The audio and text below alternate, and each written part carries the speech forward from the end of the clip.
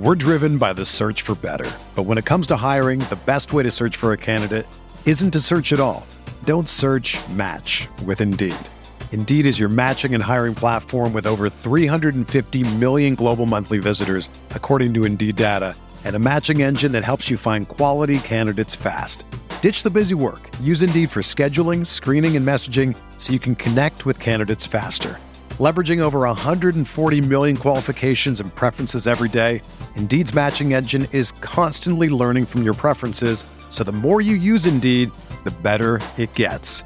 Join more than 3.5 million businesses worldwide that use Indeed to hire great talent fast. And listeners of this show will get a $75 sponsored job credit to get your jobs more visibility at Indeed.com/Blue Wire. Just go to Indeed.com/Blue Wire right now and support our show by saying that you heard about Indeed on this podcast. That's Indeed.com/Blue Wire. Terms and conditions apply. Need to hire?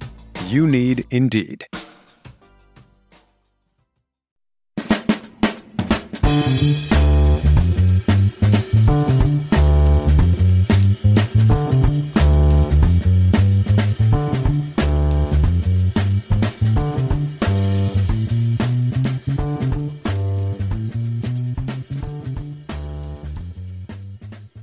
Welcome to the Fantasy Football Report. I'm Blair Andrews, joined as always by Hassan Rahim. Hassan, how's it going? It's been a mixed Sunday, but I'm really excited about our guest.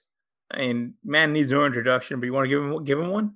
Definitely. You know him from Legendary Upside, from Chip Chasing, from the top of the Best Ball Mania 3 leaderboard.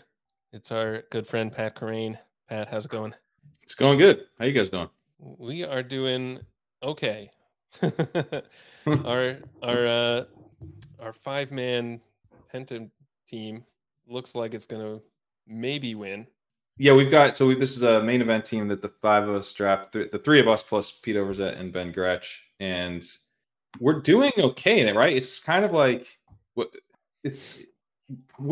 is it? We are good in record and bad in points, or vice versa. Which is good in record, bad in points. Okay. And it looks like we're going to win. So we need to keep winning. Yeah. We need 9.5 points from Rashee Rice and Jake Elliott. And he's done. So we need 10 points. Yeah. Okay. Yeah. So I feel good about that. Yeah. I mean, the good in record, bad in points is a bit of a miracle when you consider that, like, we have Garrett Wilson and Breece Hall as early 2 picks, right? You're not going to get points out of that, you know? Well, are you allowing yourself to hope? Are you allowing yourself to hope that Rodgers comes back? Week 16. He might do it. I think he's game to do it. Dude, man. We've been saying it like all season long, but like, just to reiterate, if there's one man who will defy science to its face and to its core, it's like Aaron Rodgers. I watched a video of this sports doctor whose name I've forgotten, who was talking about it and said basically, like, there's no way he's going to be fully healed by that time, but I think he probably will come back anyway. And like, it's probably a bad idea, but it's probably a bad idea, relative to, like, if you're just thinking about like his health and stuff and what he would be like versus normal. But like, I don't know, if the risk of re-injury, I guess he can't really protect himself as well because he can't like move around. So he probably shouldn't do it. But purely from Rodgers could wear a boot and I would take him over Zach Wilson. Right. That's not a joke. He could play quarterback in an actual protective boot and I would gladly have him over Zach Wilson. Yeah. Yeah, you've been touching a lot on Zach Wilson and like his EPA per play and just sort of how efficient he's been in terms of where he ranks in terms of your newsletter every week, right? And it's been bad, man. Like, there's only been like a handful of like players who are at that level, right? Like, who sort of are in that same cluster as him. I wanted to get your take. Essentially, no one who is. Yeah. Oh my God! Like, not even Bryce Young. No, he's like worse than Bryce Young. Bryce Young's like dangerously close to Zach Wilson, but he's not the same. Zach Wilson's in his own tier. The only people that are really with Zach Wilson are like generally quarterbacks who have really low samples. So they're either like just been crazy inefficient on a low sample, and that'll just sort of naturally come back to the pack, or they just have no business being out on an NFL football field. Yeah. Yeah. I mean, that's why they're near Zach Wilson. Right. It seemed like maybe the Jets had seen enough Zach Wilson. They put in Tim Boyle at the end of the game, but maybe that was just because the game was out of reach anyway. So they got to protect. Yeah, maybe they were protecting him. I can't lose another quarterback. Can't lose. I really don't get it. I actually really don't get it because I think Salah's obviously. I mean, the defense is awesome. He seems like this means nothing, but he just like seems like he'd be like a pretty good coach. Like he seems like he's like a normal dude, like that would communicate effectively and everything. I've monitored the way he talked about the Breece Hall situation really closely, and felt like he was both being rational, as in, I know what Breece is, but I also know he's coming back from injury, and we're going to basically put a plan in place to help him get back to full health, and then we're going to execute that plan. And that's like exactly what they did, which included signing Dalvin Cook, which people freaked out about. But I would like trusted Salah to kind of take us where we are now. But I genuinely don't understand the Zach Wilson thing. Like, it is so beyond time to move on. To your point, Hassan, like I do talk about him every week because I talk about like every quarterback. Basically, I try to give an overview of, the quarterback play because it's so important to figure out how these matchups are going to go in my weekly article. And the thing that's crazy about Zach Wilson is like there's never any variance to it. It's just week in, week out. His success rate is horrendous. His EPA per play is horrendous. He's usually pretty inaccurate. That bounces around a little bit. It's kind of more noisy week to week, but even there, he's never like spot on. So it's just so consistent. And even with bad quarterbacks, you'll see like spikes, It's just nothing. There's like nothing with Zach Wilson. Anyway, sorry to be so depressing to start things off, but I'm sick of it, man. I'm so sick of it. No, it's actually a really good point that you're making, right? Because like when you look at this Jets team, right, this is a very, very good team. Yeah. That thought they had a quarterback. They get 3 snaps out of him, and I mean, to the commenter's point, like, can you put a horse tranquilizer in an Achilles? Yeah, I don't know, man. Like, it's just such a shame because could you imagine Garrett Wilson with Aaron Rodgers? Like, you would have him. Like, where would he be? Right? It would come down to like somewhat pass volume, because then I think you are talking about like a defensive team, and so maybe we have pass volume a little lower than we'd like. But I mean, I think Garrett Wilson real life is like a top 5-ish type of receiver. I mean, he seems like a legit star. So, I mean, I don't know. I think we could be getting like some CeeDee Lamb type weeks out of him. Yeah. And that's the thing is like this season, all we've gotten out of him is a really frustrating ceiling of like 17 points, 18 points, when like you should be looking at like 38 points, 39 points. That's why we were taking him where we were taking him. Yeah. It's been brutal, man. Like Breece Hall, Breece Hall had that really nice reception today on a screen pass where he gets, he like sat down right exactly where you would want him to sit down. And then he like almost before turning around, he was like already like up to speed. Like he's like shifting his body around and getting all the way up to speed in a way that's just so rare to see. And that he has to do something like that to like have an okay day. Like if you put him in your starting lineup, like, and he doesn't do something crazy, you're getting like 9 points, and that's with him like dominating touches and just has total control of the backfield now. Like it's nuts. Like he's just crushes the value of this team. I don't understand. Like, Salah, you moved on from this guy. You publicly gave up on this guy. There's nothing tying you to him. Just move on. Move on to literally anyone. Sign like 8 backups off the street, like, and have open tryouts. Like, there's no reason not to get something better at quarterback in place. It's just like, I think Salah might. I don't think they'll end up moving on, but it's like, it's crazy enough to where I'm like, if they like fired Salah, I would understand at this point. Like, why have you tied yourself to this dude? Yeah. I wonder if there's some behind the scenes like meddling with ownership on that side. You know what I mean? Maybe. Yeah, that's probably because that's probably the opposite, where he's worried he would get fired if he gave up, because it's such a if he gave up on Wilson after they spent a high pick, right? Because I think the owner is just more like, hey, like, and then that's probably a question worth asking Crack Rock, right? Like, hey, like what is the actual true We story should ask behind any of Crack this? Rock, yeah. Because he would probably know just because like it's probably like, hey, we understand, like I think from a rational ownership perspective, you'd be like, we understand it's a lost year, we just want you to keep playing Zach Wilson, we saw some improvement, we think that he could improve as the season goes on, just keep doing it, whatever we get out of him, right? And like the issue is for us as like fantasy players is it sucks because we're not going to be able to cash in on these guys this year for being right on what our takes were.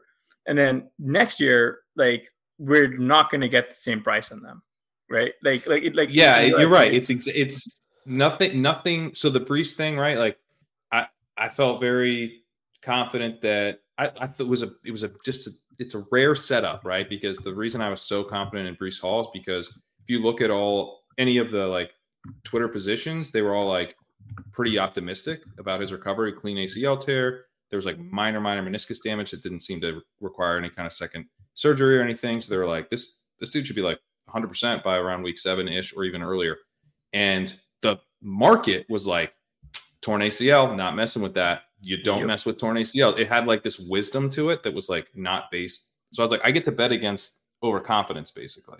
And it seems like I'm overconfident in his return by betting on him. But I'm actually siding with the medical experts here and I'm taking a discount. I'm taking a guy in like by the end in like the 5th round. Like we have a ton of Brees in the 5th round of high stakes drafts. So that setup is not coming around again. There's no 5th round Brees anymore. So that it is quite frustrating the run out we got on it. It's sorry, Larry, you were saying? No, I mean, we do have, people in the comments saying they're not going to be paying a high price for guys like Wilson and Brees Hall, in part because I think there's a legitimate concern about Rodgers' skill level when he returns. Yeah, but that's a personal decision based on people in comments portfolio, but like that doesn't sway me at all that those guys won't be very, very expensive in drafts. I mean, the other thing too is like when you look at ADP and stuff, it only takes one person to draft a player. Basically, the whole room has to kind of be worried about a guy for him to fall. So I think Garrett Wilson will be like with any kind of quarterback play, he should be a late 1st round pick, and Brees Hall will probably be, I mean, honestly, Brees Hall will probably be like a top 5 pick if they have any kind of quarterback situation in place. I can definitely see that for Hall. I'm just looking at Wilson's, his profile in the NFL Stat Explorer on RotoViz, and he's like, oh yeah, you're right.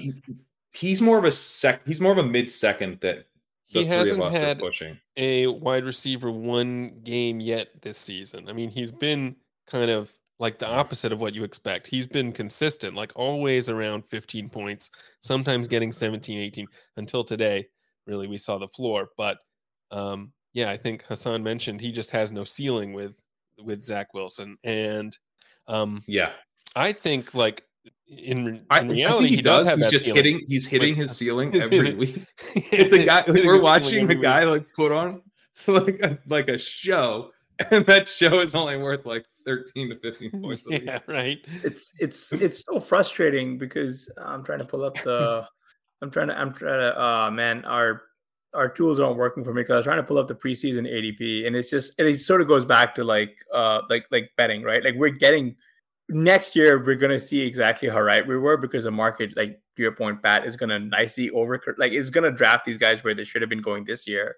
And we're there early and we're not getting anything out of it. I mean, especially with Brees. I mean, like this is a guy, I mean, like your website. I think we still are with Brees though. Like Brees was actually so cheap that we are still like, you'd still like to have drafted Brees in the 4th round. Like, because that's how cheap he was. He was so cheap that he can actually pay off Zach Wilson. But can you imagine if he had Aaron Rodgers? I'm so sad. Come on. Because you would have someone who would be contending for this isn't a hot take, like would be contending for the 101 next year with CMC. Like he could have had that like a stretch run where you could, I mean, if you look at like weekly rankings and stuff, he's like a top 5 running back with Zach Wilson, like, this year. Like, so I don't know. Yeah, he would be. I think Jahmyr Gibbs, Cobra Kai's back, put in the chat. I thought that was an interesting one to think through, because depending on how the Montgomery stuff shakes out, like Montgomery, I think will be there, right? But then, I mean, that's probably not enough to get worried about Gibbs in a second year breakout situation. I mean, I think Gibbs will probably be like a top 5 pick too. We might have a return to some running backs that we're really excited about in the first round. It'll be fun. That's right. Yeah, maybe next year will be fun. with Gibbs though, he could have had. They gave a short TD to Montgomery, but they could have just as easily kept Gibbs in there today. I don't know if you guys were watching the game at all. It was against the Bears too. I wonder. Bears, yeah. So I think that's why that was at the very end. They probably weren't thinking about it, but yeah. but like they were like right on like the 1 yard line or whatever, and they just like they typically hand it over to Montgomery there. But like Gibbs looked like the more explosive back until they started like just force feeding Montgomery, and they just sort of sidelined Gibbs, which is again frustrating because we've seen Gibbs do it without Montgomery in the lineup. Yeah. Although I think like one of the reasons that we like drafting guys like Gibbs, like especially like next year, right? Why I will be taking him really high is that it's not that he's definitely going to sideline Montgomery, but if that backfield ends up just like completely going to one of them, we know who it's going to be. Like that's why drafting Breece Hall this year I was so in on, because like Breece Hall and the funny thing was this like somehow was like contrarian at one point late in the summer, but like Breece Hall can take Dalvin Cook and shove him to the side. But Dalvin Cook at like 28 years old, having been cut by the team that drafted him and wrote him his entire career, will not take a talented second year back and shove him to the side. That like basically never happens. He certainly can be a thorn in his side, and Montgomery could be a thorn in Gibbs' side next year. But I mean, but Gibbs has a huge upside profile. So I'm not here to FUD Jahmyr Gibbs if you're already preferring him to Breece Hall in 2024 in your minds. We might as well round it out with the guy who didn't play this week, but who was going in the first round, Bijan. He's not on the show sheet. I'm just making I want to get your take on where do you think he's drafted next year? Do you think he's going to stick around in that late first range, or do you think he dips? Do you think that there's enough chance of us getting like a late second on Bijan? I think almost no chance. I would say close to 0% on that, because like I think with one of these things, a way to predict it is if you're take him down the board in your mind, and where do you start to freak out and get super excited that he's there? Because he's not falling past that. No, you're going to take him 2 spots ahead of that. So that's probably a good idea, right? And the late second is like well past where I would have started to get excited that he's sitting there. Yeah. I think Arthur Smith is not guaranteed to be back by any means. They don't have a quarterback. They probably will. We'll talk ourselves into someone, right? Like they're going to bring in someone that we're going to be more excited about than we were with Ritter, I would imagine. Plus, you have Robinson going into his second year. Tyler Algier has been terrible this year. Cordell Patterson he's already really old and hasn't been anything. So the narrative around Bijan is going to be he is an ascending superstar. He is going to take over this backfield. The competition is a joke. We have better quarterback play, and Arthur Smith is gone. And so, honestly, I think he'll probably be. I'm saying everyone's a top 5 pick now, but he strikes me as a top 5 pick too. No, I mean, because these are the guys who we're touching on, right? Like these guys all have that like ridiculous 300 plus PPR point range of outcomes pretty solidly in as a top 65th percentile outcome for them, right? Like, yeah, I don't know. Well, yeah, 65th might be a little bit too aggressive on my side. 65th was a little low, but yeah, a little aggressive. But I'm just saying that if it all breaks right for any of these guys, that's why they're gonna go where they're going, right? They have the legendary upside as someone they do. All these guys have legendary upside, like all 3 of them plus McCaffrey. I mean, is there anyone I'm missing? Like those strike me as the top backs in next year's ADP. Yeah, I don't know if you would see guys Taylor hasn't done enough this year to get back. Taylor hasn't done enough. You're going to have to deal with the Anthony Richardson stuff. A lot of his values come in the receiving game, so you're going to be nervous about that. Right. So he feels more like an early second round pick type of guy. Maybe if Achan didn't get hurt again and we're a lot bigger. He seems like a 2-3 turn type of dude. Maybe late second. We're driven by the search for better. But when it comes to hiring, the best way to search for a candidate isn't to search at all. Don't search, match with Indeed. Indeed is your matching and hiring platform with over 350 million global monthly visitors, according to Indeed data, and a matching engine that helps you find quality candidates fast. Ditch the busy work. Use Indeed for scheduling, screening, and messaging so you can connect with candidates faster. Leveraging over 140 million qualifications and preferences every day, Indeed's matching engine is constantly learning from your preferences, so the more you use Indeed, the better it gets. Join more than 3.5 million businesses worldwide that use Indeed to hire great talent fast. And listeners of this show will get a $75 sponsored job credit to get your jobs more visibility at Indeed.com/Blue Wire. Just go to Indeed.com/Blue Wire right now and support our show by saying that you heard about Indeed on this podcast. That's Indeed.com/Blue Wire. Terms and conditions apply. Need to hire? You need Indeed. When you need mealtime inspiration, it's worth shopping Kroger, where you'll find over 30,000 mouth-watering choices that excite your inner foodie. And no matter what tasty choice you make, you'll enjoy our everyday low prices, plus extra ways to save, like digital coupons worth over $600 each week. You can also save up to $1 off per gallon at the pump with fuel points. More savings and more inspiring flavors make shopping Kroger worth it every time. Kroger, fresh for everyone. Fuel restrictions apply. Yeah, I wanted to get your take on Tony Pollard, who had 12 rushes, 61 yards, and a score. He also had 4 catches for 19 yards. This was his first touchdown since week 1. Yeah. I mean, it's good stuff, but like he was like going in the early second, right? So I mean, By the end, yeah. Mhm. yeah. So he was like on the first sometimes, late yeah. first. So he's got another plus matchup, like when the Cowboys, I think, on Thanksgiving. But I wanted to really get your take on a guy like Pollard. Like, where do you think he goes? Like, do you think that we could, do you think he's viable as a hero RB at all? Like, I wanted to get your take. You're talking next year on, ADP? Yeah, like next year, and probably what his run out for the rest of the year would be. Like, you're not recouping any losses at this point. No, I mean, I think he's probably going to be in a somewhat similar role for the rest of the year, but I'm going increasingly nervous about that because so today I just pulled up on NFL Next Gen. They have these stats that, this is actually for 2022. So for 2023, he's been quite bad in their success rate metric and in rush yards over expected. Today, he was pretty good. He was at 66% success rate, which is like off the charts for like a season long number, but weekly stuff bounces around. He had 18 yards over expected today. That's good. He was good today. So that I think is really important for his ability to maintain this like kind of clear lead over the backfield. And so it's probably gave him like a little bit more breathing room from Rico Dowdle.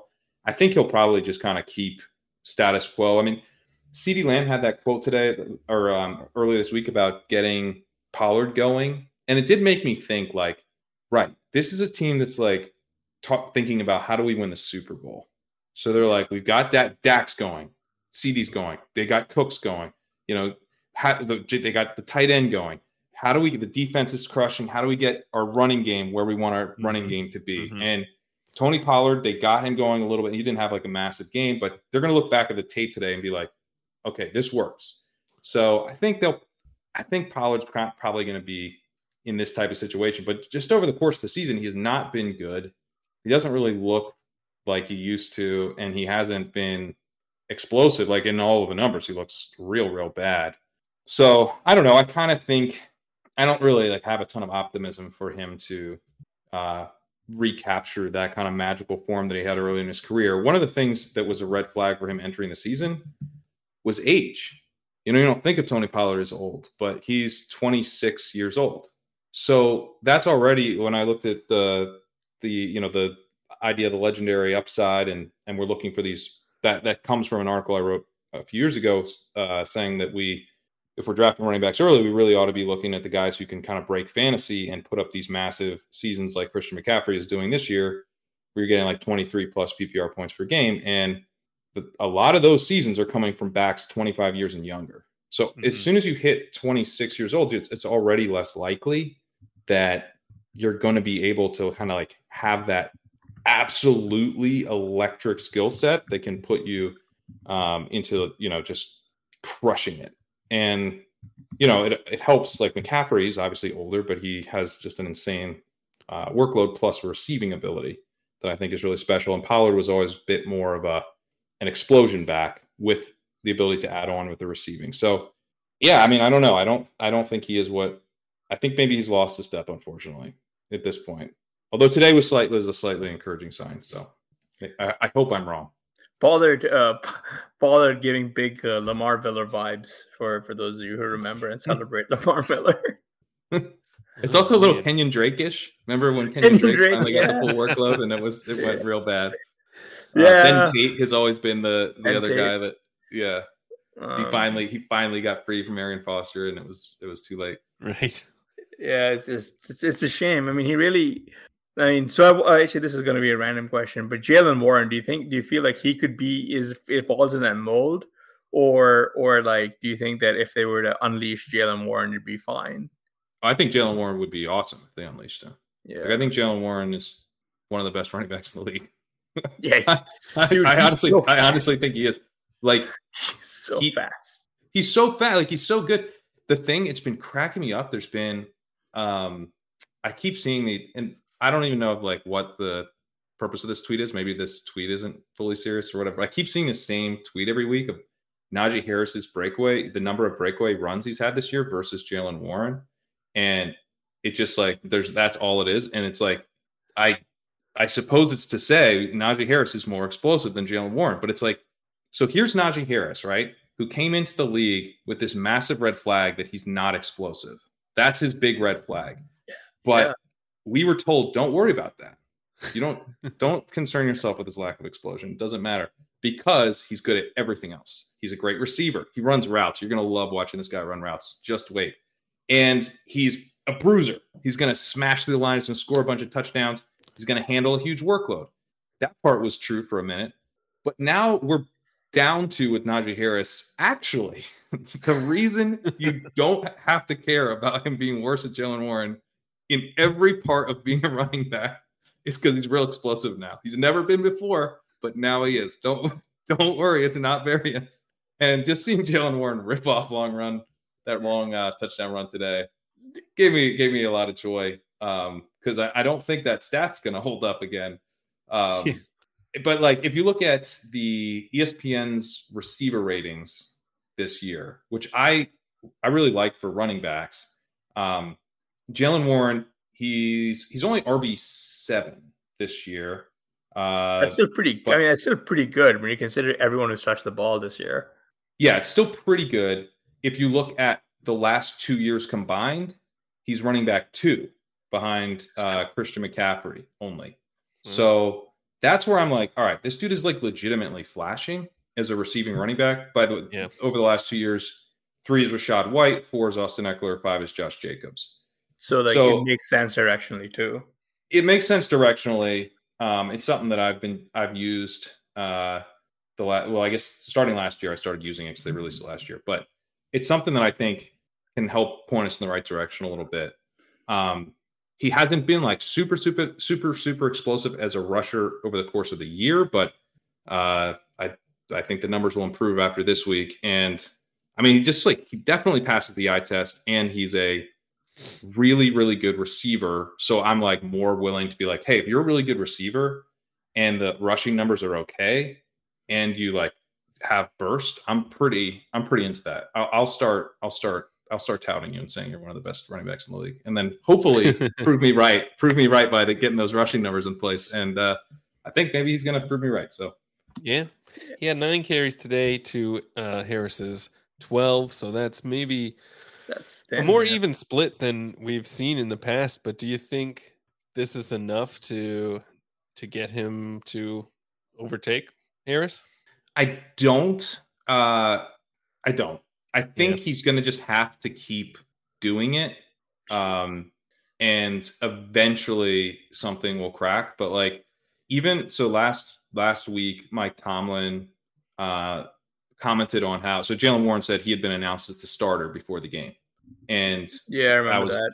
I was awesome, right? I was super psyched to hear that. But then Coach Speak Index on Twitter had had the clip, which I just love because he puts the clips out so you can actually watch them all. And he also get pretty good context on it as well. But I watched the clip of Mike Tomlin talking about it, and he was saying basically it was like an honor thing. Like he was like, I was honoring this guy's contribution to the team. This is something he's done in the past with like blocking tight ends. Something someone else had pointed out that it's a home game. So, you know, that was like a key part of this. Is like he's coming out to the home crowd as an undrafted free agent, announced as a starter. Like that's awesome. And like credit to Mike Tomlin for making that happen. That's really cool that he did that. But it doesn't mean what we want it to mean. Yeah. And then this week we saw that, you know, he's still not ahead. So I don't know. I mean, Warren is like my highest drafted player in I don't think in Best Ball Mania. I think Brees is, but he's in my overall portfolio. Warren is my highest drafted player.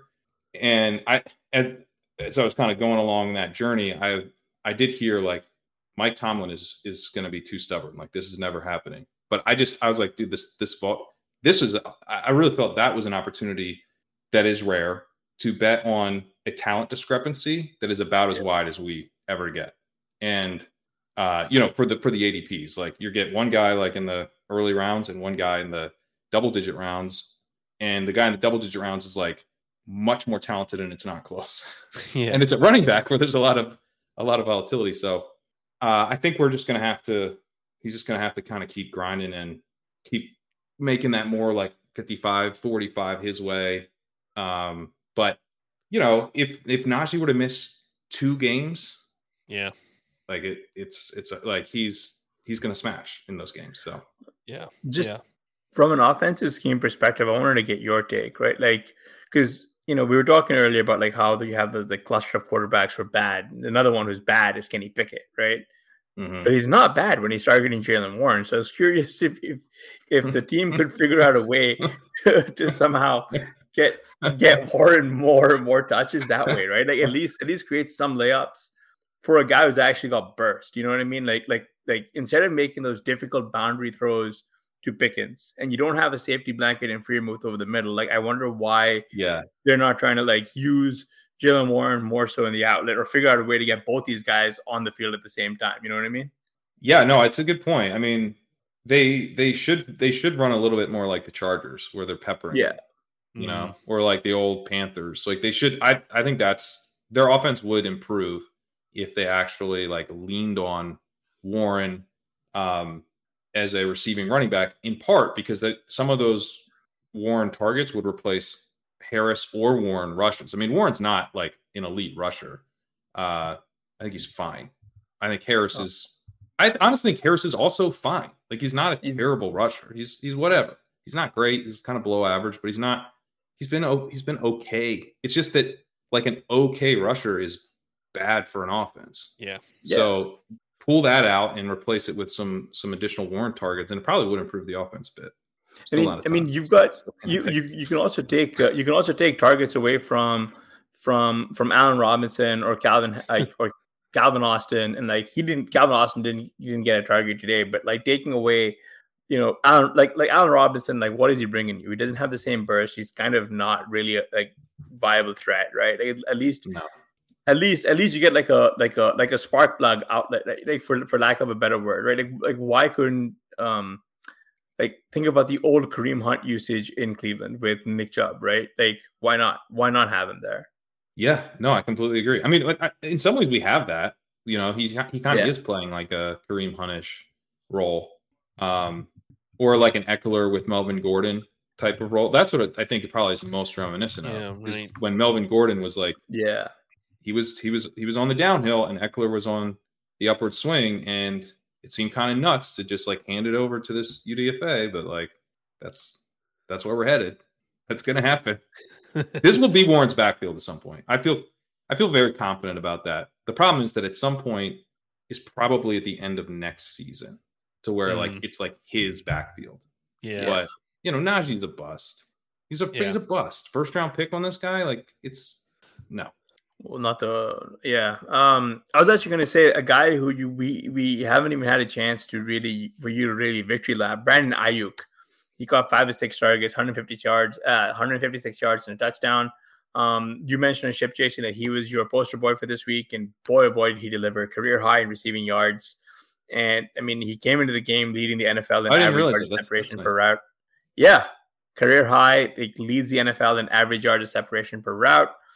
Just straight up dominated these guys. So I guess the question here is a little bit twofold in that one, what is Shanahan's issue with like taking an entire year to really give us the Aiyuk usage that we wanted?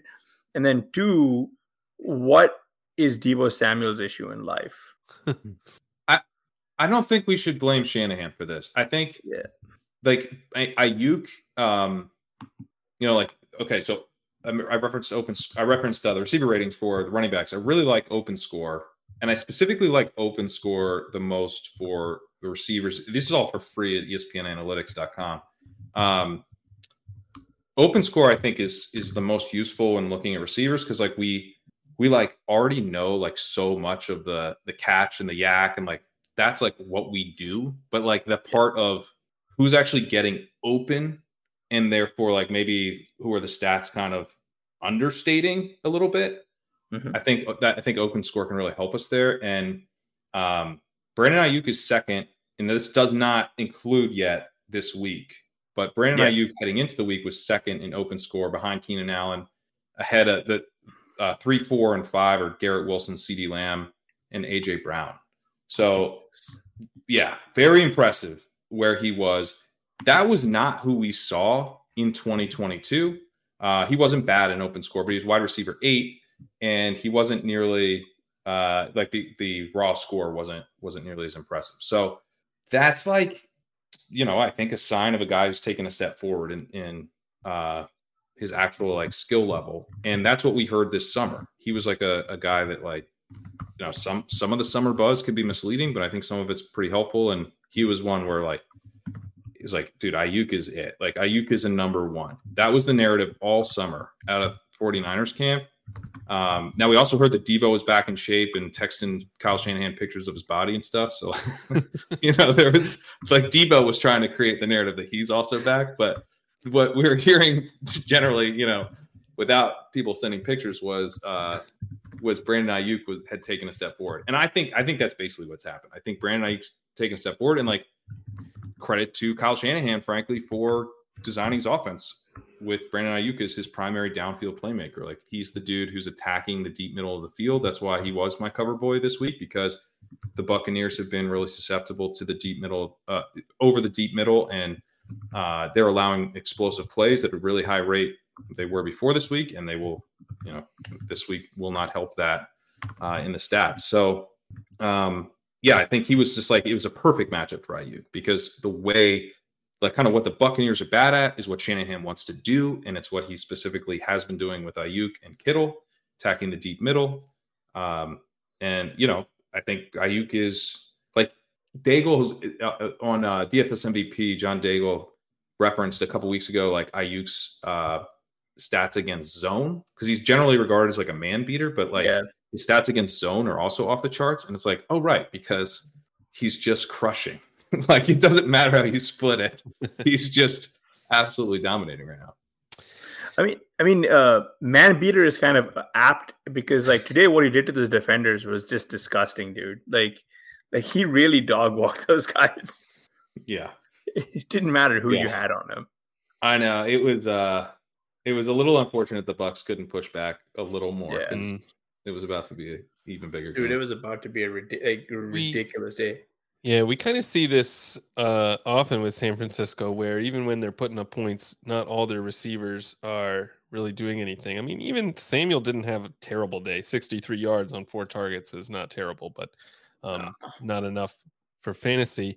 Do you think that was largely matchup related, and we might see more of Samuel in the future, or I do. how should we read Yeah, that? I think I do think it's somewhat matchup related. I mean, I know the zone and man stuff I haven't gotten as deep into, and so I can't really speak on that part of it. Maybe that has something to do with it, but I kind of tend to think about stuff more as like kind of what kind of parts of the field the offense is likely to be looking to attack. And one thing to keep in mind with San Francisco as we move forward is that they have not been protecting Brock Purdy well. And one of the beautiful things about this matchup was that the Buccaneers also don't have a very good pass rush. Right. So it's like you're susceptible to big plays. You can be beat over the middle of the field, and you don't get to the passer. Like that's going to suck for you when you're playing San Francisco. Like that's a horrible place to be in, to have San Francisco as the next team on your schedule.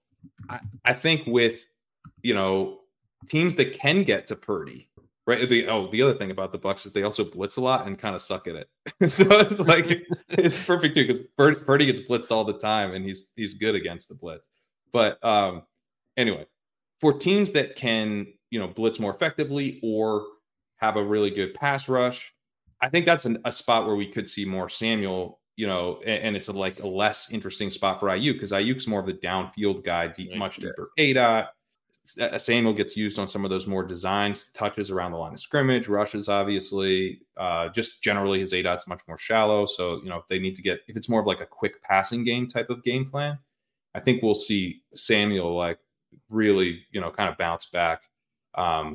So, yeah, I do view this as pretty matchup. It was also interesting that Kittle was heavily efficient. I mean, he led the team in targets, 9. He got 8 of them for 89 yards and a score, right? That's also going to reduce the need to go back to Aiyuk. Just highly efficient there. I mean, to be fair, I didn't think they had anyone who could have matched up with Kittle physically. Kittle, when he's actually going and rolling the way he does, he pops off the screen because he's so much bigger than the safeties they put on him and the cornerbacks that they put on him. And it's just it's not you always forget how physically intimidating he can be. And it's been a while since I've had a chance to actually watch Kittle, a proper Kittle explosion like this one. Just because I knew it was coming because we were facing him in our ME teams. It was it's just great. We're not gonna we don't in a TE premium. He's obviously gonna drop a fantastic game against us. But yeah, it's volume concerns aside. How much do you think CMC cannibalizes Debo? Just out of curiosity. Just because they kind of occupy similar facets of the field. So I was curious what your thoughts were over there as to, and do you think, as a follow-up, where do you think Debo goes next year? Because I'd be curious to see his price. I think Debo probably goes in the kind of 5th round. Yeah. He probably flips with Aiyuk probably goes higher than Debo was going. But I think we're always going to have a 3rd rounder or a fucking early 4th. You think he's going to be a 2nd rounder, Aiyuk? I think he'd probably be a 2-3 turn guy. Yeah. I mean, it's so hard. When Debo was going 2 years ago, Debo was a late 2nd round pick. Yeah, he was. Yeah, so I think that Aiyuk might go there. If he keeps this up, I think that's where he'll go. Maybe he cools off significantly and he goes more in kind of where T. Higgins was going. Or maybe even takes over where Jalen Waddle would be, right? Mid-second then. Well, I think he'd have to really crush to go there. Because I do think with Kittle, you're always going to be battling the we can't project this being a good pick stuff. Yeah. Which is valid to some extent. The 49ers are always you're going to have to eat some bad weeks with even this year, right? Aiyuk will cool off and have some really bad weeks going forward. It's just that he gives you access to some really strong weeks too, because this offense is super efficient and he's really good. And so it's sort of a tough question of how many 49ers is too many 49ers, and can these guys get there all together? And they're all overpriced, and they all should be overpriced for a season long projection, because they're going to crush in specific weeks, and that's how this game is scored. But it does I don't know. It's always going to feel like a little bit. I never expect to feel comfy taking 49ers because I think the market actually does a pretty good job of being like, these dudes are going to be super efficient, and I want them. Yeah. Another guy. I was going to move on to another guy who's super efficient. Maybe a surprise to a lot of us. Tank Dell caught 8 of 10 targets for 149 yards and a touchdown. Yeah, Noah Brown obviously missed this game. He's kind of been CJ Stroud's go-to guy over the last 2 weeks, but Tank Dell not missing a beat. I guess my question about Dell is he legit? Is he someone who's going to be rising up draft boards as well? Yeah, I mean, so I stopped at the top 5 of open score. Number 6 is Tank Dell. He's been really, really good. I was really disappointed, just, kind of how popular he was today in DFS. I ended up not playing him in most of my lineups. I ran 4 lineups. I had him in 1. And I really wanted to just like eat the chalk and play him everywhere. Cause he's been so good. And like Stroud did ask them to draft this guy, and the other thing about, that's always nice is we kind of look forward to next year and what, they're probably going to bring in a receiver, right? And they're going to, that'll kind of shake things up a little bit. Maybe we won't be as excited about Dell or whatever. They would be smart to continue to add weapons here. I mean, Stroud, they have it. They have the quarterback, so build around him, please. But I do think Dell is legit. I think Dell's, because the other thing about Dell is that he had a good college profile. It's just that he was really small, and I mean, I still have a little bit of bias against the small guys, and not just from the old Rotoviz days, but from like Tutu Atwell. Like Tutu Atwell had an awesome college profile, and he was just like really, really tiny. And it's like, there is, I think, a threshold below which you're probably not, it's not that you won't be good. Like it's just, it's not going to translate like it'll translate for wide receivers who are sufficiently big. But maybe we're just continually lowering what that threshold is, the way the NFL is kind of moving. And Tank Dell, I think, pretty definitively, we should be ignoring like the size concerns at this point and looking at his, like, kind of re-looking at his college profile. He had a 36% dominator rating in 2021, 38% in 2022, 34% for his career. I believe it was an early declare, right? Yep. I don't think so. Let me check. There might have been a reason why he wasn't. If he wasn't, there must be a reason why he wasn't. I think his size is probably a good reason why he wouldn't have been. But no, he's pretty old. Yeah, he's 24 years old. He's a fifth year. He might have been fifth year. Was he? Maybe not a JUCO guy, but that's probably what it was.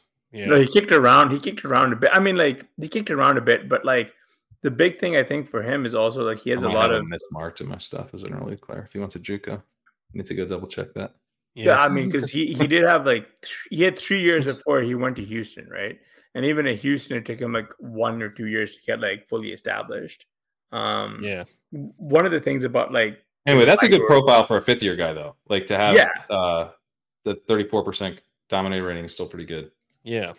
But I mean there's got to be a story behind why he was kicking around, right? Like a different, because this is sort of where like analysts should make their money. You know what I mean? Like this is like you have to be able to take a stand. You can't just say, oh, his prospect profile is like he's too small. Like it doesn't make sense, right? I think John Moore has done a lot of good work on figuring out what undersized receivers are worth it and how to figure that part out.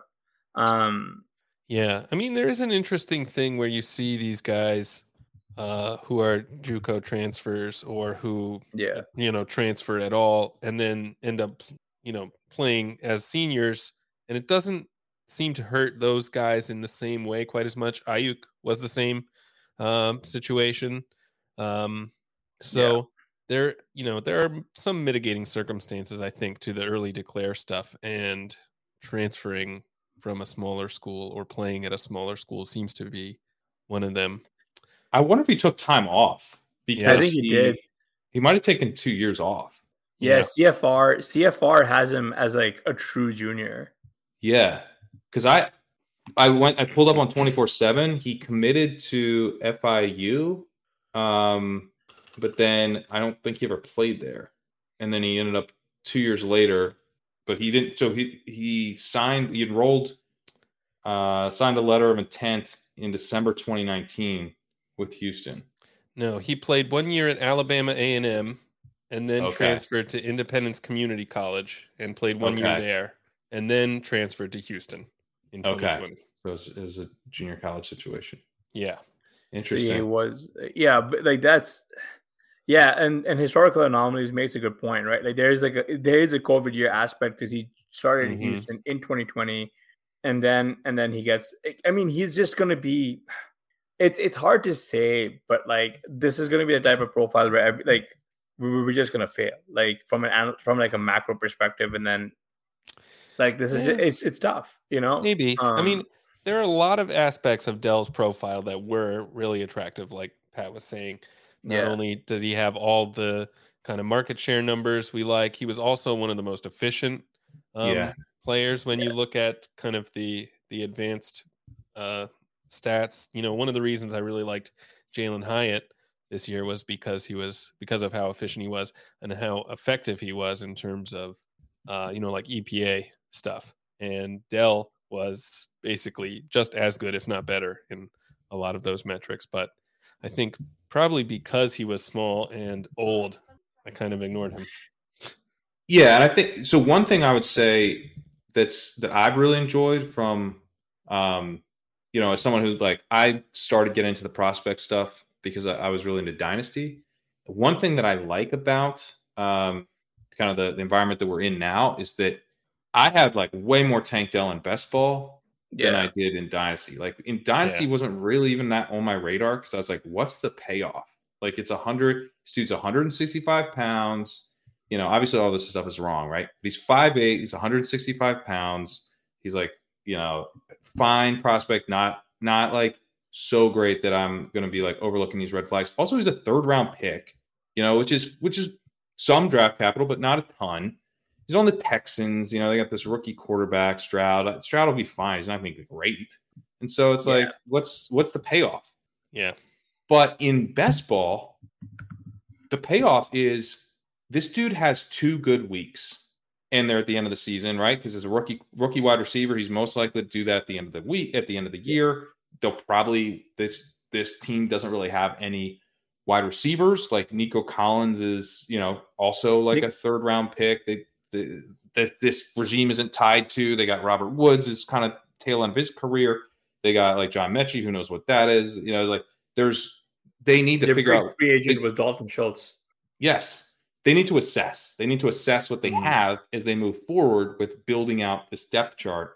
And so Dell actually profiled in best ball as the type of guy who was pretty likely to see playing time regardless of how good he was. Yeah. And I think that's what I want to kind of keep doing. I think it's more important to have an open mind in best ball, or the situation that you're trying to keep an open mind to is actually pretty different than the situation you're trying to picture in Dynasty. Or in Dynasty, you're I need this dude to emerge as a superstar, which Dell kind of is maybe doing. But in best ball, you're hey, I just need this offense to take a look at this dude. Yeah. So, obviously, and then you get outsized gains if they take a look at him and he's awesome. So I feel really good that I have a lot. I don't have a ton of Dell, but I feel pretty good about my Dell exposure overall. Dell being good is making me happy. I'll put it that way. Yeah. Another rookie I wanted to get your take on, Puka Nacua. He got 5 of 7 targets for 70 yards in the Rams' Week 11 win over the Seahawks. He didn't catch his first pass until there were 6 seconds left in the first half. It was a big one. It was the Rams' first touchdown, and he saw 6 of his 7 targets in the second half following Cooper Kupp leaving with an ankle injury. Unfortunately, we don't know anything regarding Cooper Kupp's status, but I wanted to get your take here on Nacua, sort of rest of season and dynasty value. Yeah, I think this is probably a good time to maybe go try. Well, not if Cup is hurt again, I guess. But like this is probably like a good time to try and go get Nakua in Dynasty, because I think when I was trying to think through Nakua when he was like crushing earlier and kind of coming out of nowhere, it was sort of this the same thought process that I used back when Terry McLaurin emerged, where there's like kind of this thing that happens where after the season, we're going to just take all of the context that we've been like deep in the weeds on and like forget about it. And we're just going to look at the kind of the what happened at like baseline, like, or like basically the box score. What points per game did this guy have? I mean, like what did this dude do? So whatever Puka Nakua has done is essentially like banked value for Dynasty and like redraft ADP next year. Like he's going to have a pretty high season-long stat line because he was so good early in the season. Like that's just kind of already like almost guaranteed. He'd have to completely disappear for that not to happen. So his floor on his value is like pretty high because he's a second-year player who's going to have a really good rookie season. Cooper Kupp's going to be another year older and have come off an injury-plagued season. I don't know what's going to happen at quarterback. That's obviously a major concern. McVay retiring or something would be a disaster. But that's that's risk that I'm willing to take on if I can get Nakua like a reasonable price right now. While it almost seems like he's almost like kind of boring. As long as Kupp's healthy, he kind of became like a little bit more boring. He's not like emerging into like true. He didn't take another step forward into like, oh, he's the number one there. You know what I mean? Yeah. Right. And I don't think he profiles as one who will, right? It is interesting though for a guy like this. I mean, again, someone who's older, he's also a transfer, right? Like he never broke out in college. Like that's the big thing. Like he never had like a dominator above 30%. He never crossed the threshold that we're looking for. Right. Like his best season was 805 yards. Which year was that? Like 2021. Is following his like transfer from Washington. Okay, interesting. Junior season. Yeah. It's such a weird career because wasn't he fairly COVID like affected in terms of moving? Yeah, he did transfer during COVID, and he also I think was injured this season right before he transferred, so it was shorter for that reason as well. I can't exactly remember. He did have he had all right, so this starts 2019. He had 4.42 yards per route run at Washington, then 2.60, which is still very good. It's not nearly as good as like in college, all the yards per route runs are much higher, but that's like still pretty good. And then 3.44 and 3.53 to close out his 2 years at BYU. So the yards per route run, I think, is probably the signal with Nakua that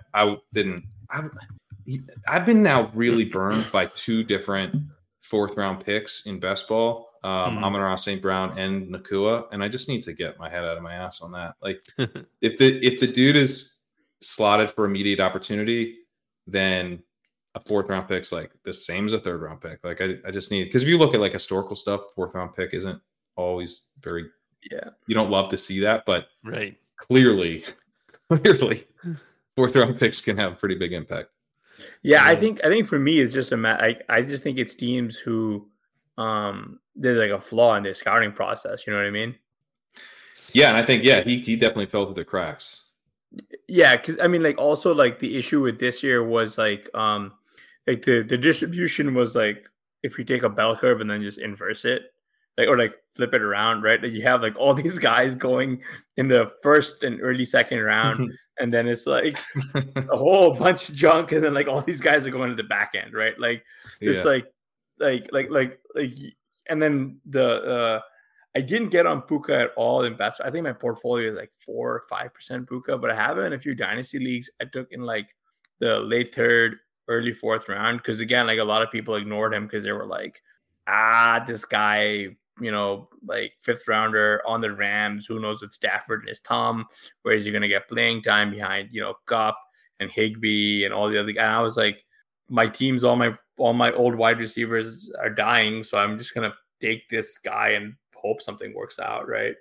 Yeah, he was a 5th rounder. I mistakenly thought it was a 4th rounder, but I mean, I guess what it was with the Rams, when the Rams take a dude, I just like move them up around since they never have a 1st rounder.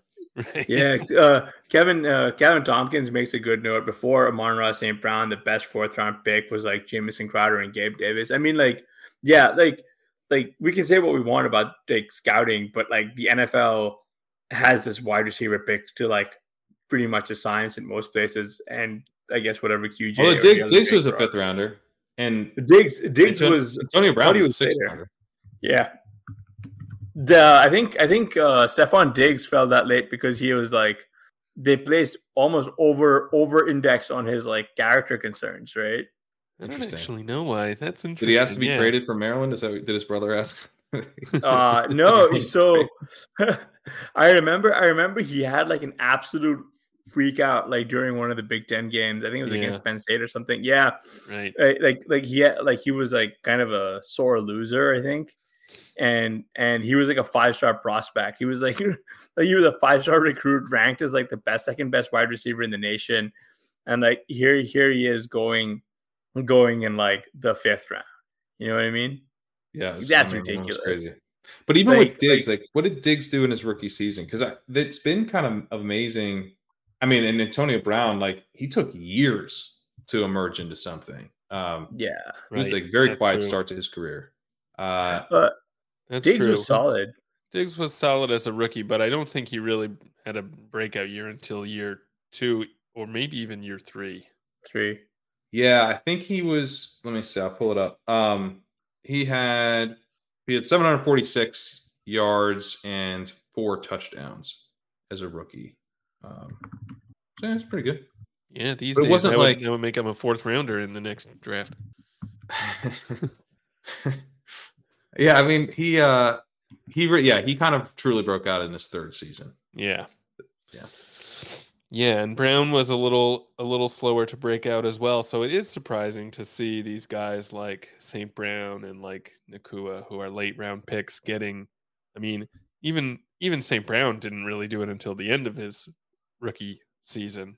Right, that's true. But when he did it. Yeah, it was for like real. So good. Yeah, and Nacua, right out of the gate. I mean, if Kupp is hurt for several games, I guess you would expect them to go back to that 15 targets to Nacua game plan. And I mean, how high is he getting drafted next year? Man, he is such a tough one.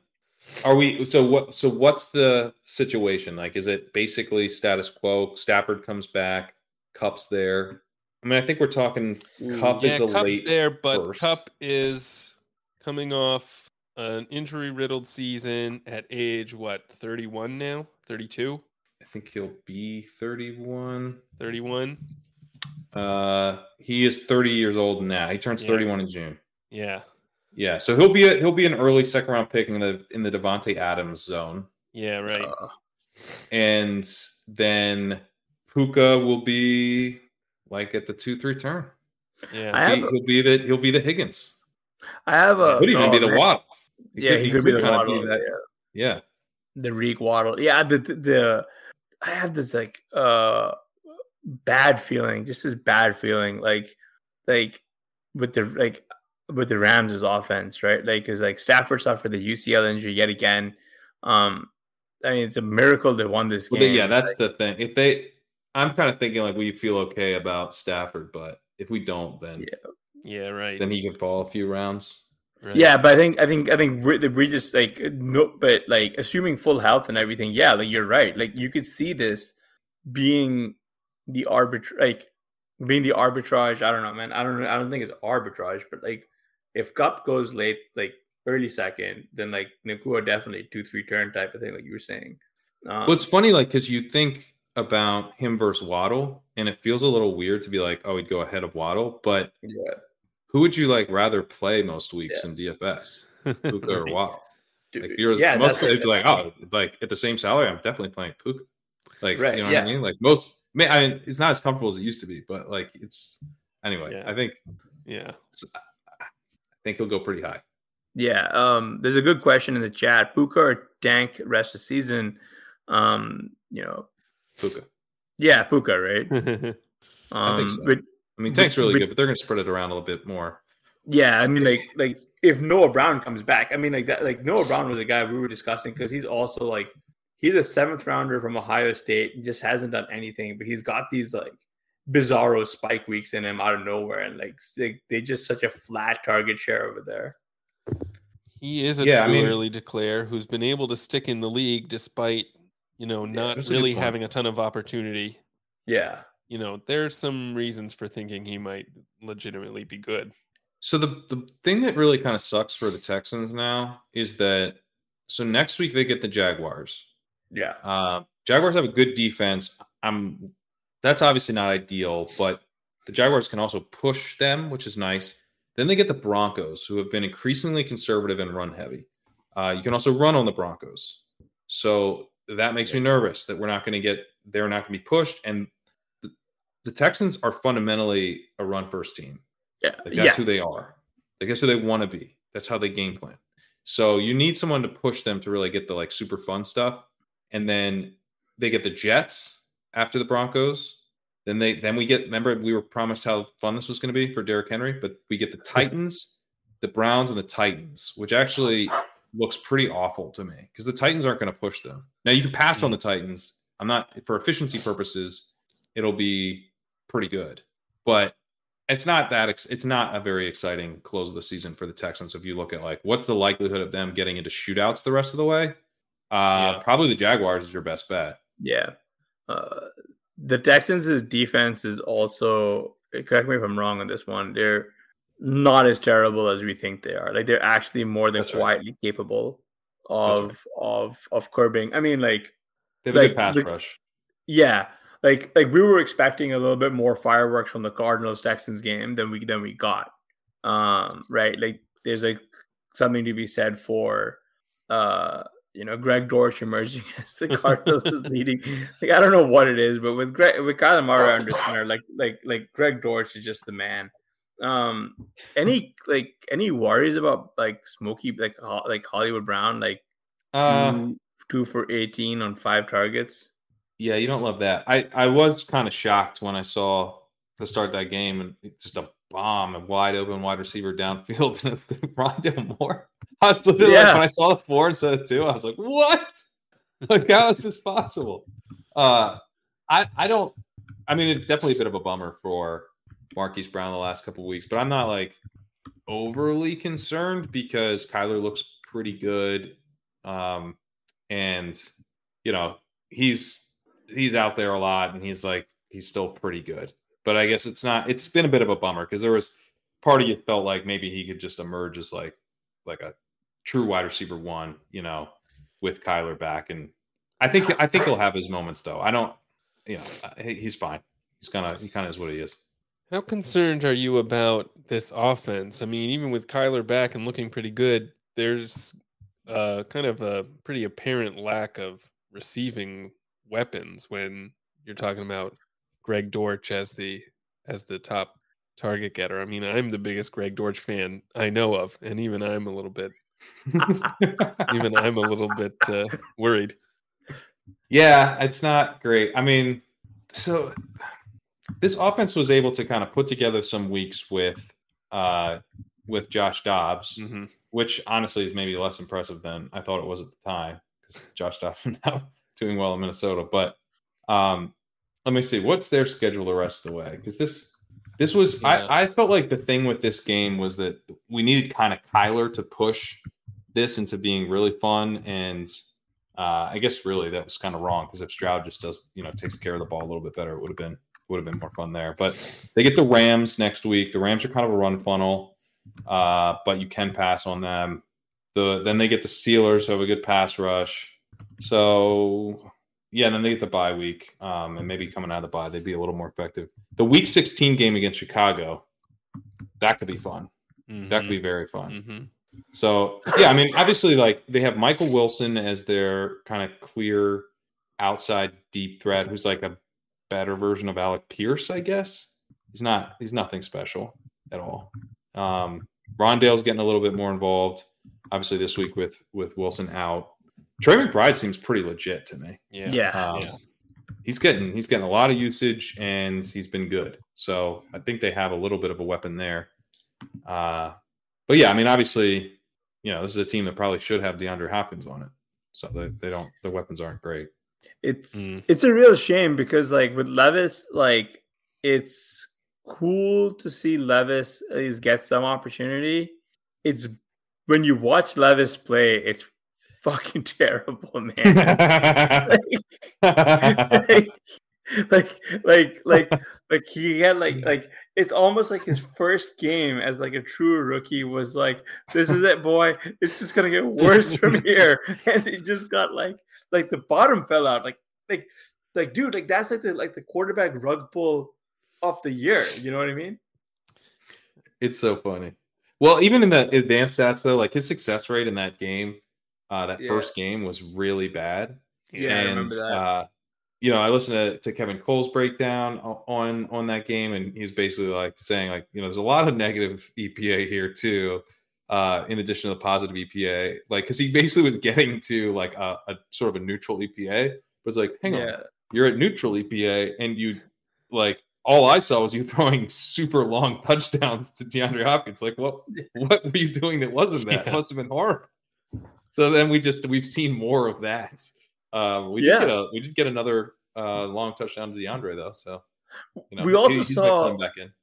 We also saw a pick six today with an O lineman getting in there. Oh, did we? I didn't see that. We got Jeffrey Simmons got a 2-yard touchdown, a defensive tackle. Oh, I did. Yeah, okay. I was like, those moments where I was watching Red Zone and they like showed that. I was like, what did I just see? Yeah, no, like, and they just didn't show it again. Like that was it didn't register. I was like, what? Like hang on, hold the phone, Scott Hansen. Nope, he's like off and running, and it's like It was sort of like a plot hole in a movie I'm enjoying, where I was just like, I'm just not going to think about that. I'll enjoy this more if I don't analyze what I just saw. Yeah, I mean, but it's like this is like why you got to read like Blair's matchup column and Pat's like legendary upside. Like I've been using all your work for like betting, and today I had a bunch of like I was bothering around too much right before like the games went live, and I had like 8 winners, like legit, like when I would like, cause I like making notes and I like putting them up, and they're like 8 bets that I had. Like I didn't hit on like the 3 Aiyuk overs I wanted to put in, and I didn't hit on the Tank Dell longest rec that I wanted. There were a couple of others that I'm not forgetting. So you're telling me you had a bunch of winners that you never placed? Yeah, like I just forgot. Like they just like got like afterwards, like the slip just becomes like remove, pick, and continue. And like, cause like it went from being pre-game to like, to going to live. And then like when it was live, I'm like, maybe not, like, cause like, don't know if it makes sense like to like just try and chase this shit when it's like going live. Cause it's almost impossible to get live lines when you're just betting props. So it's like, cause like, I like putting them in the way I do it is I make notes, right? And then I go through, because I go through on my phone or my betting on my thing, and I put them all in my queue, and then I double check with everything that I've got, like your work, Blair's work, my own research as well. Then I eventually put all the bets in, and then I just lost time today. Oh man, yeah, but like it just goes to show that like reading your work is just going to make people better at what they're doing. Like appreciate that, man. Yeah, today was a fun one because the cover boy thing, like I always have to, I always like picking a player, and sometimes I'm like pretty close between a couple, and then I pick one. I'm like, wish I picked the other one. And then today was a fun one where I was like, there were a few. I really liked the game everyone else liked. There was nothing contrarian in the walkthrough about how you can't play the Houston game. The Houston game looked great to me. I actually, I had it. You're up Tank Dell, and that's what got me on Dell this week. Yep. But I was glad that I ended up going with Aiyuk.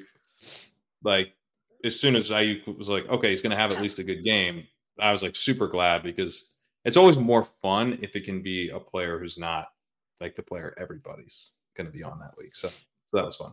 Out of curiosity, here's a really tough question. Trade JT and Chase for Keenan Allen. Jamar Chase? Yeah, with Jake Browning's now under center. So I assume this is redraft? Yeah, I think it is all redraft. I wouldn't do any of this for Dynasty, right? I mean, it can't be for dynasty. Yeah. It's a no for dynasty. Man, I'm not in like basically any redraft leagues where I can trade. Yeah. But redraft, he says. I think I would do that. Would you guys do that? I Man, think that's tough. I think it depends on your running back situation, right? Because like we all build teams similarly to where yeah, I probably wouldn't, because you kind of like losing. It's a running back that you're losing here, and like he's going to to basically get trading Chase like he's a throw-in, which you just shouldn't do. Yeah. Don't do that. It's also you're moving two kind of valuable guys and consolidating that into one guy who's but it should be playing higher better than now. Keenan. I know Keenan's awesome, but it should be like it should be for like. I mean, you can't get McCaffrey doing that, but yeah. But could you get like some form of like Brees plus Aiyuk or some shit like that? Well, go to the AJ Brown guy and see if you can get Brown that. plus a little bring back sweetener thing. Yeah, because I think I'd rather just have Brown, and then maybe you can get like some other little piece that you like. So how about this? I mean, we're not going to talk about it much, but the Burrow to Jake Browning is just, man, what like that, like in your perspective from a basketball standpoint, like our Cincinnati team, like our Cincinnati roster is just completely DOA now. Like if it wasn't for T. Higgins just being an absolute black hole, right? What's going on here? Even more Joe Mixon. I don't know. I mean, it is tough because like Browning came in and looked terrible, and we're like we get the gut punch that Burrow's out, and so it's hard not to be really pessimistic. But Dorian Thompson-Robinson like looked pretty good today, even though he looked terrible when he came in. Aiden O'Connell's been kind of okay, even though remember the first time I saw Aiden O'Connell, he was like horrible coming in for Jimmy Garoppolo, and then they end up going. Do I have that right? I can't remember. They did start Hoyer one game. They first started Hoyer one game. Yeah, that's what I was about to say. But it's helpful to get a full week of practice. So, he has AJ Brown. He has AJ Brown. Good for you, man. The issue there is like losing. I think JT for Keenan is a fairly viable split. I don't like the idea of treating Chase like a throw-in. Yeah. Right. Yeah, that's he said what about Waddle and Chase for Keenan? Sure. I mean, that actually is pretty good as someone who has been drafting Waddle fairly high. This is an ADP take I wanted to get your take on. Like with like the guys who were going as a wide receiver 2s in the second round, right? Like Higgins, Waddle, Devonta Smith. Where do you think they go next year? And do you think they just sort of replaced by guys like Puka Nacua, Tank Dell? Like, what do you think happens here? And like, is there like what is the big lesson to take away here? I guess is like, what would you rather have like an RB instead of taking a wide receiver 2 on these perceived offenses? Like, what are you doing with this going forward? So yeah, I think that they will probably fall. Like Devontae Smith will probably fall into the 5th-ish rounds, 4th, 5th, 6th kind of range. And we'll probably see where you're like, man, I really need another wide receiver here. And it's like, well, I can take Devontae Smith. He's on the Eagles. That's pretty good. I could talk myself back into this. Kind of how strong he closes the season is like, are you talking yourself into him in the 6th round or the 4th round? I don't think he'll fall to the 7th. But like Gabe Davis, we got back into the 6th. Like if Gabe Davis was back into the 6th, like I think Devontae Smith would probably be in the 5th. So yeah, I think he'll be there. I think Higgins will probably he might be a bit higher than that because we're maybe the 4th. Because we generally, I think we're less concerned about this season as far as it reflects on his talent. It's been more like an injury situation. Still has that like spike week upside. And then Waddle. I don't know. I mean, Waddle's tough. Waddle, I think, may be able to close the season strong enough to where he could still kind of be like a 3-4 turn guy. I mean, he goes there, maybe mid-3rd. Yeah. Oh God, I wonder if Waddle again at that price. Yeah. What do you guys think? What are you taking the over under on those prices? I think on my perspective, like from what we know sitting here today, I think you're spot on, man. Like how late do you, like just taking Waddle as a microcosm, how far do you want any of these guys really to go? Because they're all on such elite offenses that like you really, it's not even about contingency upside. It's the fact that the scoring pie is so big that you want a piece of it. Right. Like today with Waddle, like with Hill out, like we saw 3 straight targets to him. He got them all for like his 52 yards or something. Like, you know, like, and that's just one of them, right? Like with Higgins out, like Chase is crushed, right? And the rest of the offense with Burrow under center also does really well. Like Tanner Hudson was a thing, right? Like you know, like Trenton Irwin, like all these like late round dart throws show up with like Burrow under center as like viable like dart candidates in your best ball portfolio. Boyd also was like a bit of a smash. He was almost he's kind of categorically undervalued with where T Higgins was going. T Higgins has been the disappointment, and Devonta Smith without Goddard is nuts. Yeah, I mean, I think that there could be a narrative that we can't be drafting wide receiver 2s, you know, going forward. I don't know. I mean, maybe that'll hurt Jordan Addison. Maybe Jordan Addison ends up being really cheap next year because don't you know, you can't take the wide receiver 2 on a team because the other guy will just eat everything. Maybe that'll hurt Puka. Maybe Puka actually goes later because Kupp. Although probably not, because people will say, well, Puka's going to take the job over in a second year. But yeah, I mean, I generally think like if you're taking guys in the second round, you would prefer them to be candidates to like break out. Like 2022's second year wide receivers or 2021's were more fun because those guys were like CeeDee Lamb and Justin Jefferson and stuff in 2021 and right. Yeah. So that's what you want. You want guys who are like breakout candidates to take over their.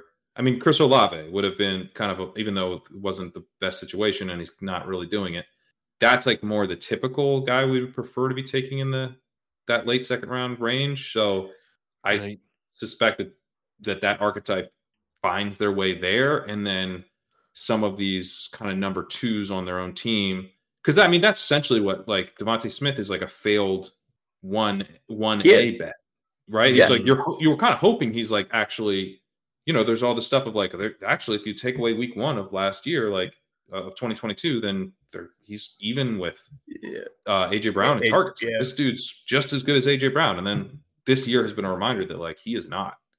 But dude, you know, how many people are? Yeah. So 2 years ago. Oh, sorry.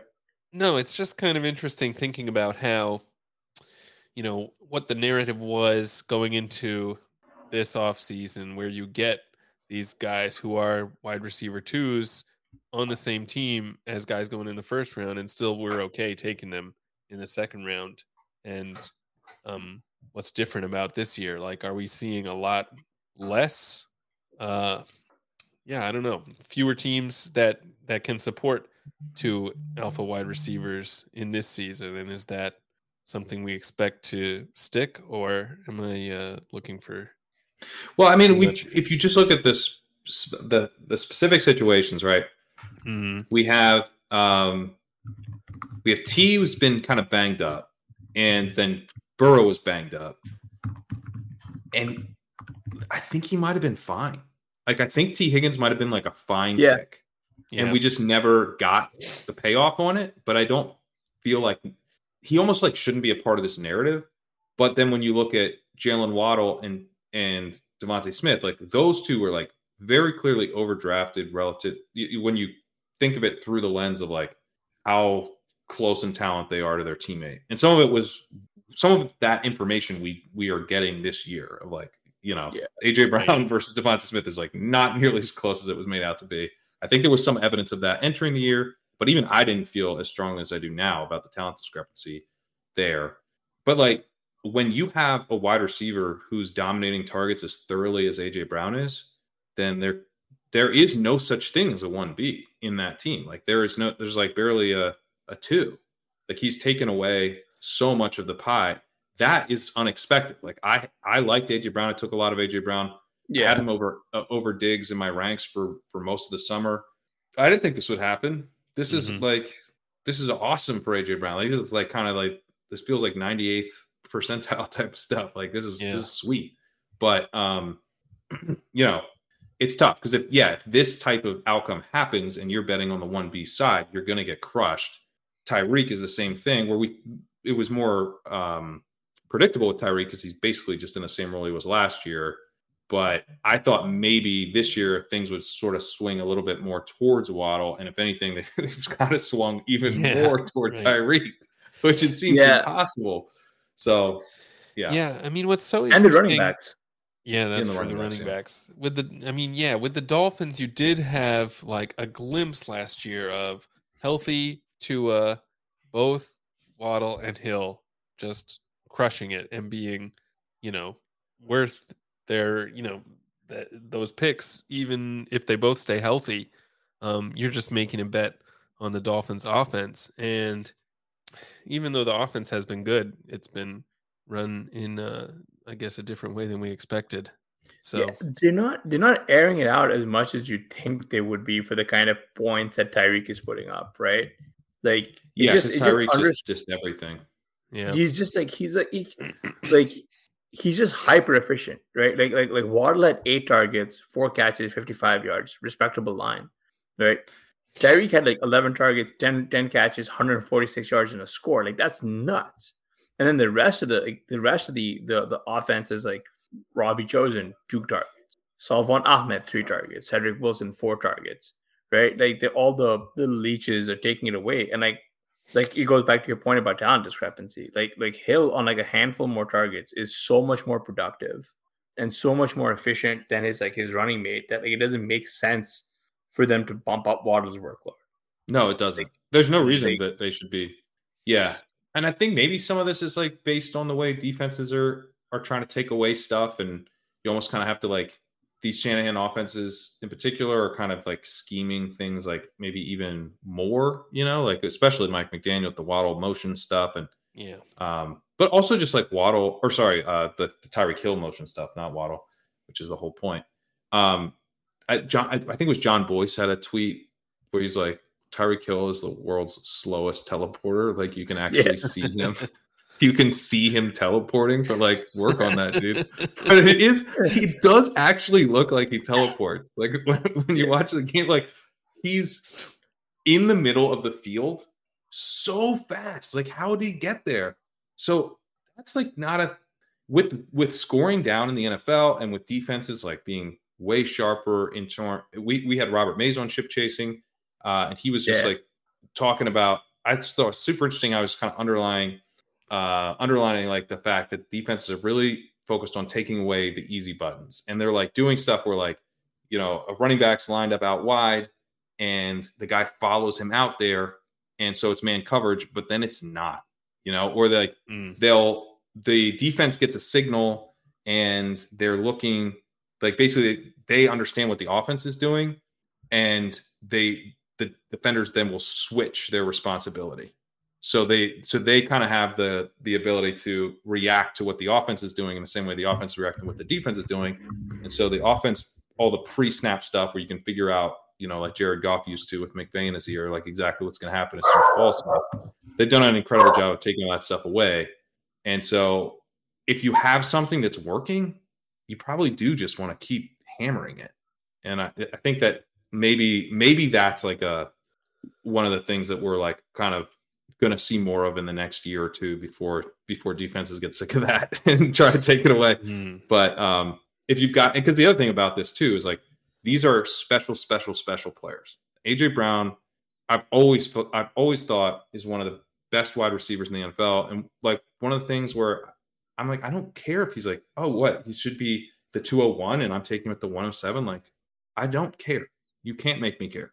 Like I think he's awesome. I think he's as talented as any of the other wide receivers we're talking about. So yeah, I'm sorry that I'm taking a guy who's like, team's not going to pass enough, but like if they do pass enough, or if he sees an uptick in target share, like I'll have no trouble getting there because he's super talented. This offense, by the way, is also going to score a ton of points.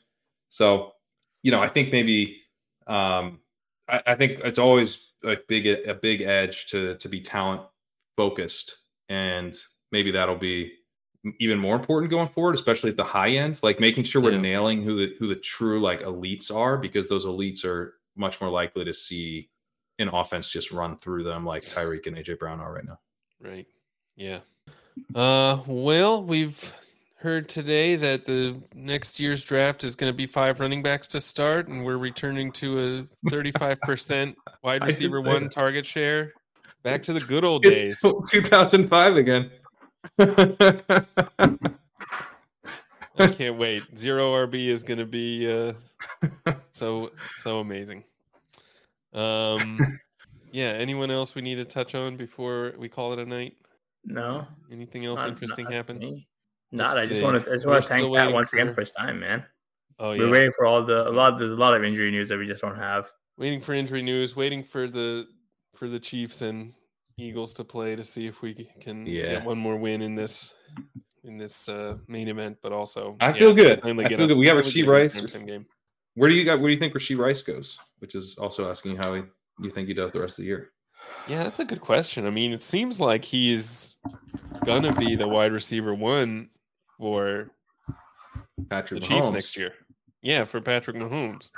I mean, like Travis Kelce's getting up there. Even if he does almost nothing, you can kind of just make a case for like 4th round based on pure hope. I was thinking he was probably like a 7th round, like a mid-7th guy. Yeah, just because I feel like we're not going to get that lucky. We're not going to get that. The market won't let us have that. I think the big issue with Rashee Rice is the question is, do the Chiefs take another receiver or not? Right? Mm-hmm. Yeah, they almost have to, but they kind of have to. I mean, like they've got such a. I mean, it's not even bad, dude. Like it's like somehow worse than what you think it is in your head, right? Like it's Justin Watson, Sky Moore, Marquez Valdez-Scantling. Like these guys are only good because of Patrick Mahomes. Like there's no case for these guys on pure talent alone. You know what I mean? Yeah. I would say I think Rashee Rice is going to be, now obviously this is all super speculative because we need to see how he finishes the year, but I think Rashee Rice, when drafts open, is someone that I'm going to be targeting really aggressively. Yeah. Because so right now he has 2.28 yards per route run. He's only run 166 routes, but like if he keeps that up, even if he falls off, like let's say he finishes at like 2.0 yards per route run, so he falls off a bit, but it's still like very efficient. Right. I just wouldn't be shocked if he was like a 3rd round pick by the end of it all. He won't start there. By the end of the offseason, yeah. By the end of the offseason, because he is one of those guys where it's like, who is going to say no? Like, who's going to step up and like, we can't draft Rashee Rice. It's just going to be a bunch of people all saying yes earlier for months. Yeah. And then finally, and it'll be Rotopat who eventually is like, what are we doing with Rashee Rice in the 3rd round? But by then it'll be too late. Rotopat won't be able to stand up and change it. The hype train will be out of control at that point.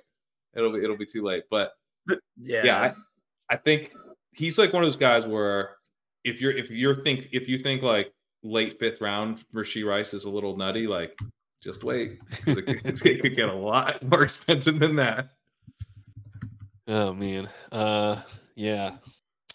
Well, on that note, I guess we call it a night because I don't have anything to say. I mean, there's a really disgusting question in the chat, which is QJ or Tony rest of career.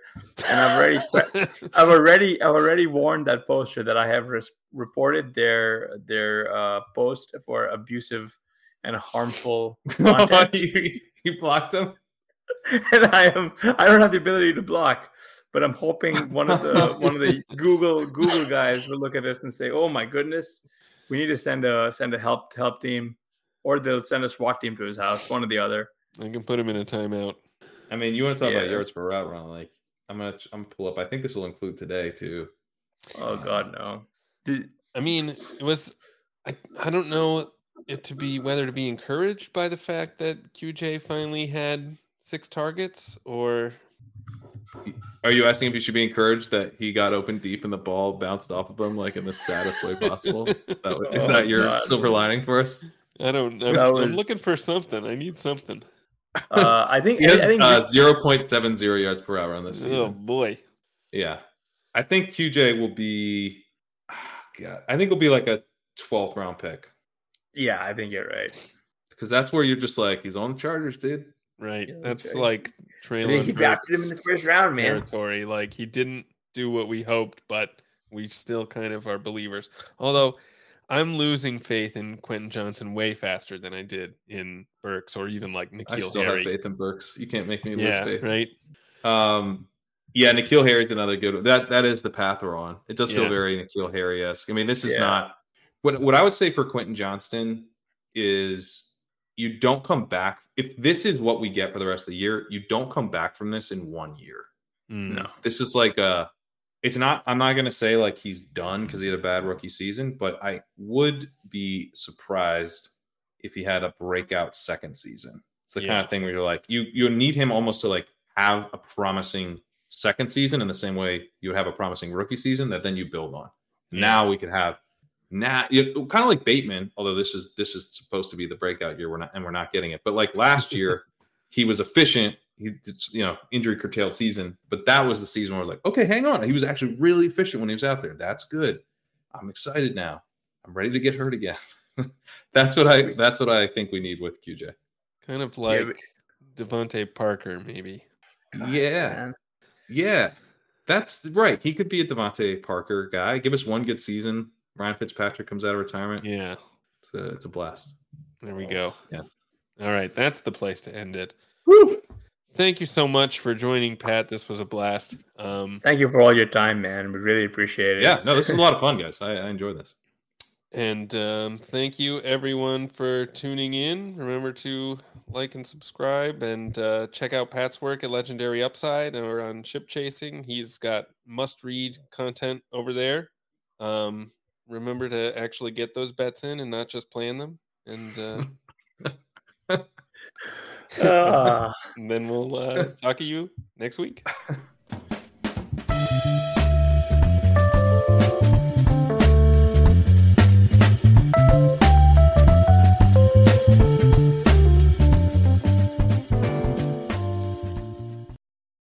It's happening daily. We're being conned by the institutions we used to trust. The mainstream media is distracting us with meaningless headlines instead of focusing on the harsh realities facing American families. Time is short before something big happens, and that's why so many folks are preparing. They're becoming self-reliant by investing in emergency food storage from My Patriot Supply. Go to MyPatriotSupply.com and secure 4-week emergency food kits for each member of your family. Each kit contains tasty breakfasts, lunches, and dinners, averaging over 2,000 calories per day. Save $50 on each 4-week food kit you purchase. Plus, get free shipping on Ready Hour 4-week emergency food kits. You're not ready if it's not Ready Hour foods. At My Patriot Supply, you can also get solar power generators, water filtration units, heirloom seeds, and survival gear.